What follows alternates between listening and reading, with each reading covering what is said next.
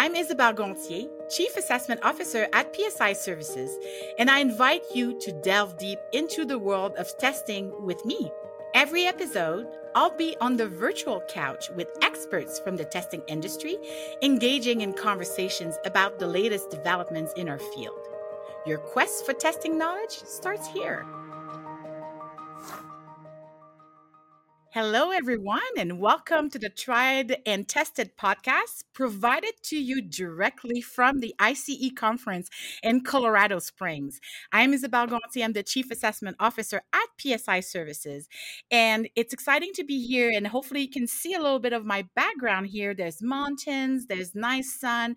So the ICE conference is in full swing right now, and I'm excited to be able to be in this second episode and talk about a very, very, very key topic here: diversity, equity, and inclusion across the assessment life cycles, but in general as well. It's such a critical topic. Lots of conversations and presentations here at the ICE conference, and we took the opportunity to say, let's grab a couple of great people and have our second episode going on live from here, Colorado Springs. So I'm very excited to welcome our two guests for this episode. And we have Shebbra Toussaint, Senior Director of Client Services at PSI. Hello, Shebbra. Hello, Isabelle. And we have Steve Dept, Funding Partner at Capstan. Hello, Steve. So I think one thing that's really interesting that we do on this podcast that I feel very important because everybody has a unique and interesting story about how they got into the testing world, and I'm interested in hearing your story as we get started, as we get warmed up into this episode. So maybe we'll start with you, Steve. Tell me a little bit more about how did you get into testing and assessment? Yeah, it's quite a story. First, thanks a lot for having me on this podcast, Isabelle. How did it start? I had a translation agency in Belgium, and my main clients were universities. I was translating reports, mostly educational science, for them. And then the OECD, Organization for Economic Cooperation and Development, sort of a club of rich countries, issued a call for tenders for an international large-scale assessment. They wanted to measure knowledge and skills in 15-year-old students, close to the end of compulsory schooling, at the time, I think it was in 32 countries. So that was issued in 1997. And my research area at that time was to write guidelines for translation reviewers, so that they would give a rationale for any correction they would make, and so that you could have data and comparable feedback on translation quality. And so that university, that was my main client, they participated in that proposal. So they prepared a bid and asked me to contribute to their proposal, to their bid, because they needed a methodology to verify to what extent the level of difficulty of the assessment items would remain the same across languages and across cultures. I thought, sure, I can do that. And then I started wondering how. So I'm a comparative linguist by training, classical philology and comparative linguistics. And then I went to study a bit of psychometrics because I needed to know the mechanics. I wanted to list the different linguistic features that are likely to drive the psychometric properties of the items, so that I could prepare a checklist for the teachers who would revise the translated assessment items and report on translation quality. So that's how it started. That's the PISA project, Program for International Student Assessment by the OECD in 1997, 1998.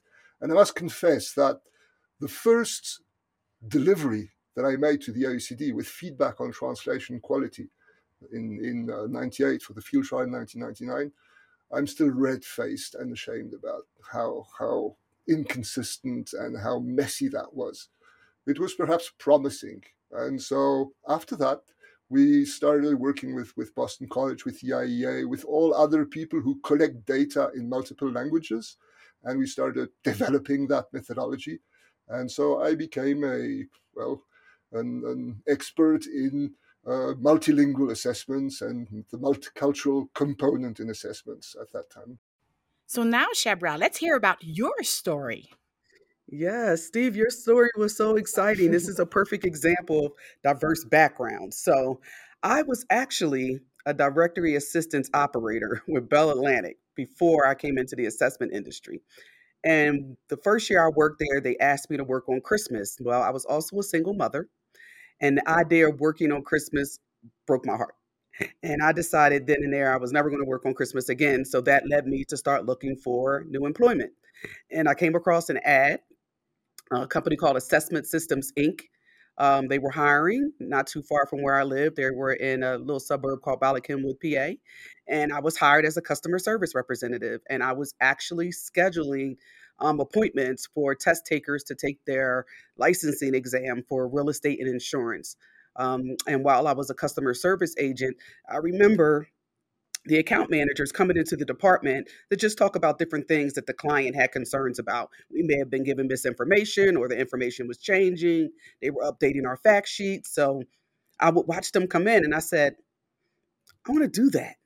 That's the job that I want to have. I want to be a program manager. So throughout the industry, it became kind of interchangeable. Account manager, program manager, they're kind of same thing. But at that time, they were called account managers. And I said, that's what I want to do. So I ended up becoming an account manager at some point, and now here I am at PSI, Senior Director of Client Services. So it's been quite the journey. I always say I grew up in the assessment industry. I started when I was 12, and now There you here I am. are. Here I Yeah. am, Oh happy no, to be here. this is great. And like I said, I love this because everybody has such an interesting story, and I think it kind of feeds in and builds the professional you are within the industry, and also kind of shapes what your key interests are and what you really bring to the table. And I think that kind of, I think, feels like it's a great segue into the topic for us on today's podcast, which is the very important conversation around diversity, equity, and inclusion in testing. So, what does that mean? What does a focus on DE&I look like in testing? And I want to start with you, Shebbra, because I know, very passionate about that from Yes. your background, from the work you do. So tell us more about this. Yes. So for me, diversity, equity, and inclusion in testing means that it's inclusive, that anybody that wants to test to get a specific credential or a license, they have an opportunity to do so, that it's more inclusive, and that people from different backgrounds, and even in terms of accommodations. So what type of special accommodations do you need, and how can we serve you in that way? I think about it from a pricing point perspective as well. So are we pricing these exams to a point where everybody can afford to even take them? And then it gets to the level of the folks that are taking these tests and they're getting credentialed and they're getting these licenses. What are they being taught at the very beginning from an education perspective? Because a lot of these credentials and licenses, they require certain education. So are we talking about unconscious bias in those conversations? Are we talking about diversity and the need for that in these conversations, in this education? And then, of course, as you get into the life cycle of the assessment and you talk about building the items and what that looks like, and are they culturally sensitive? So it's kind of like a Rubik's cube, and you get to like turn it around in all these different ways and all these different angles, because diversity is so big, and it just touches its tentacles, touches everything throughout the whole assessment life cycle. And we just need to understand at each point how it's being presented, how it's being taught, how it's being learned, and how we're sharing that knowledge. We always say that knowledge is power, but when you share it, that's when it becomes powerful. So that's my thinking in terms of DEI and testing. Yeah, no, and it's great. And it's interesting because Steve and I have been on a few presentations together where we've been having that conversation and, talking about the importance, yes, across the assessment life cycle, but also the criticality of doing this right. It's not just about a checkbox saying, okay, we're including some D&I considerations. Yes. It's much more than that. And Steve, can can you expand a little bit more on that when we think again about that concept in testing Yeah. for you from your perspective? I must say, I really love Shebbra's metaphor with the Rubik's Cube. I think it's very appropriate. So I've approached diversity and equity from the language and cultural angle, uh, looking at differential item functioning first across countries. So different groups were disadvantaged or advantaged by the way a question was formulated. And because it happened in many different languages, we realized that in fact it was mainly due to the way the items were formulated in the source language in the first place. There are cultural markers that make the question difficult to understand for certain groups or offensive for certain groups. And not so much attention was given to that, 20 years ago or even 15 years ago. And so what I think is that if you have a dominant group writing items for a target group that can only relate to the dominant group, you're missing out on a very Yeah. broad pool of gifted candidates who may be deterred, frightened, and disadvantaged by the way the test is conceived. And we've gone a long way now in realizing that, in addressing that preemptively, even with workshops for item writers to make them aware of the risk of having unnecessary complexity, for example, blur the constructs you're trying to measure. So I think it's not just about fairness, it's also about a validity that remains stable across the board, across the diversity of the pool of candidates. Yeah, it's absolutely critical because you need to think about the candidates that are going to be testing. And then from that, I like the point as well. It's about who are you engaging across the entirety of the process in developing that assessment, in engaging with your industry and having that diversity included. But I think we can push this even further is to say, well, how are we also ensuring that we empower and give the tools to those diverse panels and groups of item writers and reviewers. And as we engage them, to give them the voice that they need to have to really, really provide that impact and influence the required changes. Right. So yeah, I think that is super critical as we continue to think about the engagement of the right people, diversifying the subject matter experts, training them, giving them the tools that they need.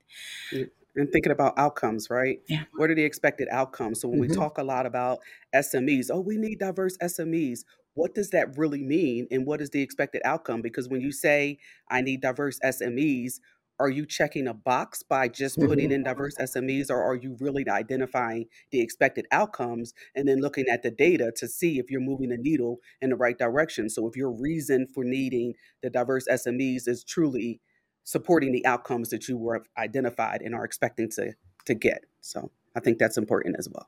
Yeah, no, excellent point. I want to build up a little bit, Steve, on your comment around the language aspect and in considerations around diversity, equity, and inclusion, Mhm. and kind of like push this a little bit more and say, can you talk to us a little bit more about that, but also how you might want to highlight a time where you identified bias in testing, and what are you doing about this from where you stand? Yeah, it's also a very good question.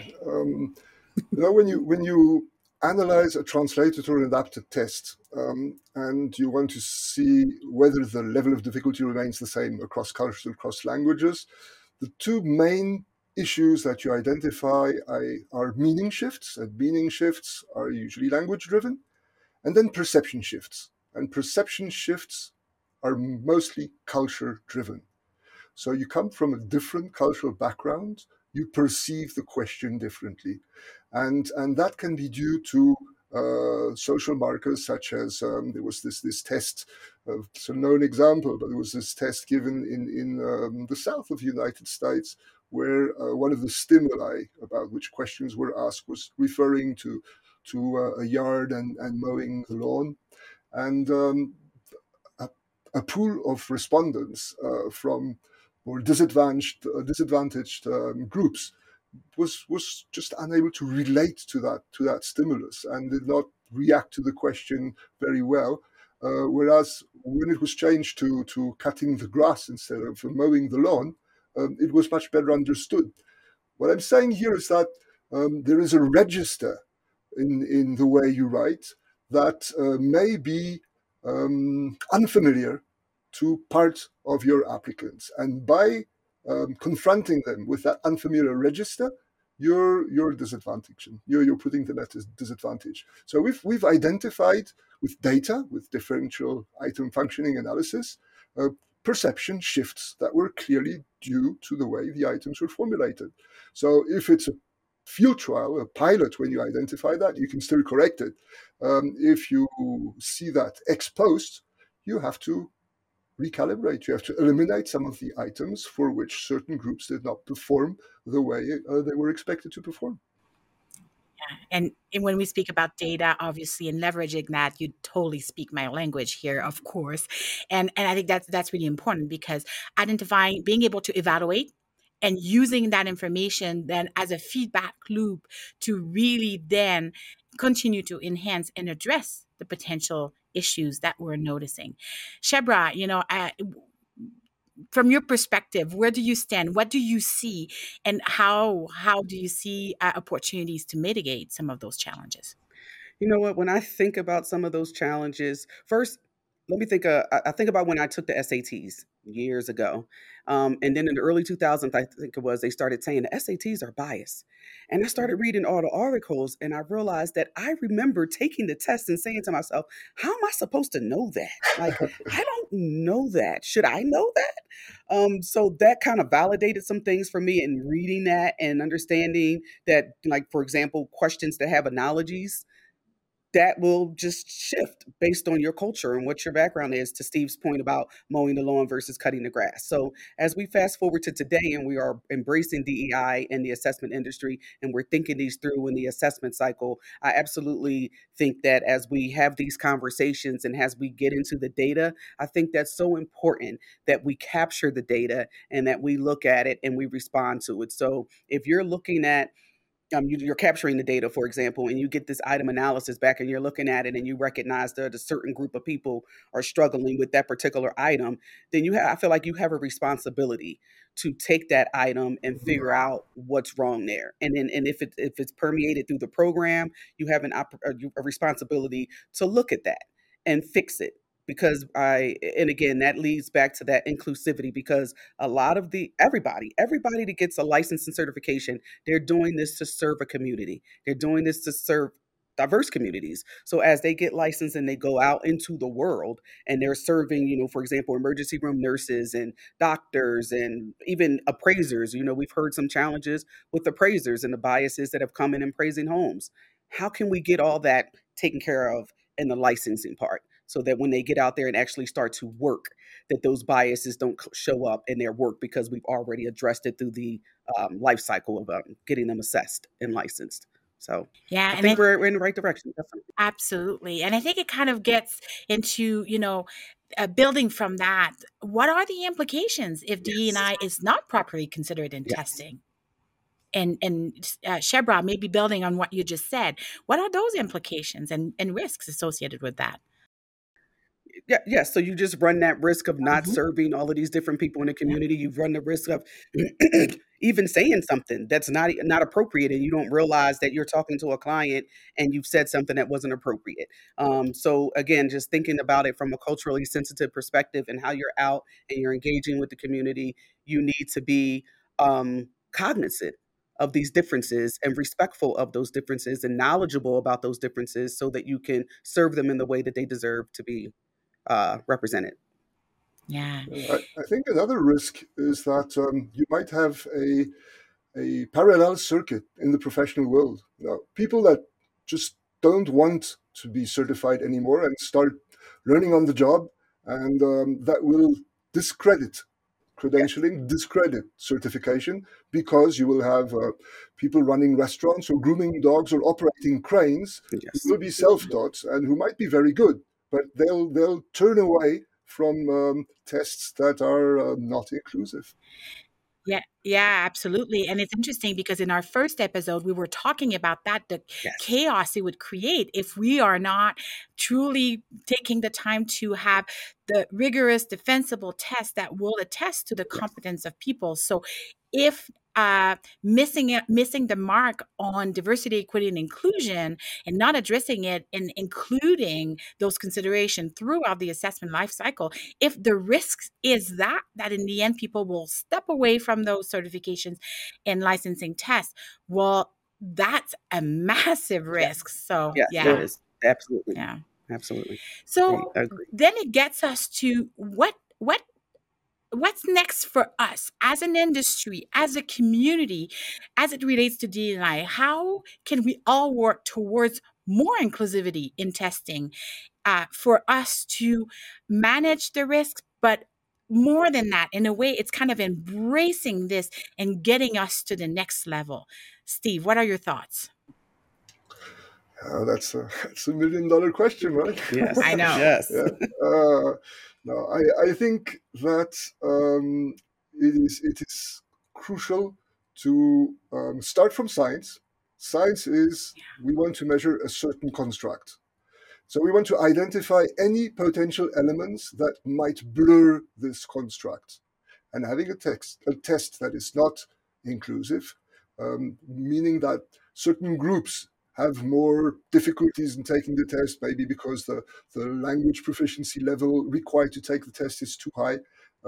This would be blurring the construct. So you would not be measuring what you want to measure. Now, that's the first step. And the second step would be um, intelligence and talent are evenly distributed across all groups of the population. What is not evenly distributed is the opportunity to bring that talent to serve the community. And these opportunities, I think, require some form of affirmative action. So you need to take extra steps to convince talented people who may be less prone to take tests that they could lead them to success, that these tests are designed to set them up for success. And that would, for me, require having a very diverse pool of item writers, of test sponsors, of test owners. This group has to be inclusive from the start. You have to open positions, I mean, positions with big responsibilities in the testing industry for all the different groups of the population because talent is so evenly distributed and opportunities are not. And I think we need to um, move the slider a little bit so that the people who don't have the same opportunities as the privileged groups have easier access to them. Yeah, Shebbra, I'm sure you want to add to that. Yes, absolutely. We have to continue to have the conversations that we're having now, Yeah. podcasts like this. We have to continue to have the sessions at conferences like ICE. We need to continue to engage. I mean, I've been coming to conferences for a really long time, and in the last 2 years, I have seen more diversity than I have ever seen in my entire career. So I know that the shift is starting to happen. It started a while ago. I think that outside of the conversations, we want action, right? We need to start to see action. And I would just encourage all of the organizations that do the credentialing and the certification to really, really genuinely embrace DEI, understand that your program would be better for it. You would, if you, and it's not that, I don't want people to look at it as, oh, we're watering down our program. Sometimes when people hear DEI, they think, oh, that means we're just going to let anybody in. No, we're not letting go of your minimum competency guidelines. It's still going to be a reliable exam, legally defensible, all those things that are necessary to make sure that we're serving the communities, right? But I think that we need to think about it in terms of what, again, the data that we're collecting, responding to that data, identifying the outcomes, knowing when we're being successful, being able to pivot when we're not. But it's actually just rolling up your sleeves and doing the work. We need to all come together and just consistently do the work. We're talking about a whole shift and how we do something across an entire assessment industry, right? And when we start talking about a shift, we're talking about the things that it takes to shift something like that. And that's the consistency, it's the structure around it, it's the discipline, and it's the genuine um, passion and understanding that this is the way that we need to go. And not just because it's the right thing to do, but you're going to be better for it. Your organization will be better for it. So we have to do Absolutely. the work. No, and I think that that's a great call for action in so many ways. And I Yes. think there's a lot of opportunities for us as a testing community working together Yes. with the various credentialing programs across every partners that we have and continue that conversation. That's why being being here at the ICES exchange is great, because this is an important conversation that we're having, we're going to continue to have, and then we can really promote change, awareness, and evolution. So I really, really, truly appreciate the time you took to do this podcast from your Thank busy you. schedule here at the conference. And in closing, I want to mention we're very excited that PSI has published a guide on D&I across the assessment life cycle. So I invite you to have a look. It's on the PSI website. Lots of great nuggets and elements there to, again, continue the conversation, because we don't have all the answers, but together we can push the limits and always get better. So Yes. thank you so much again, Steve and Shebbra. And thank you everyone for tuning in to this second episode of the Tried and Tested podcast. Thank you. Thank you. Thank you. Thank you.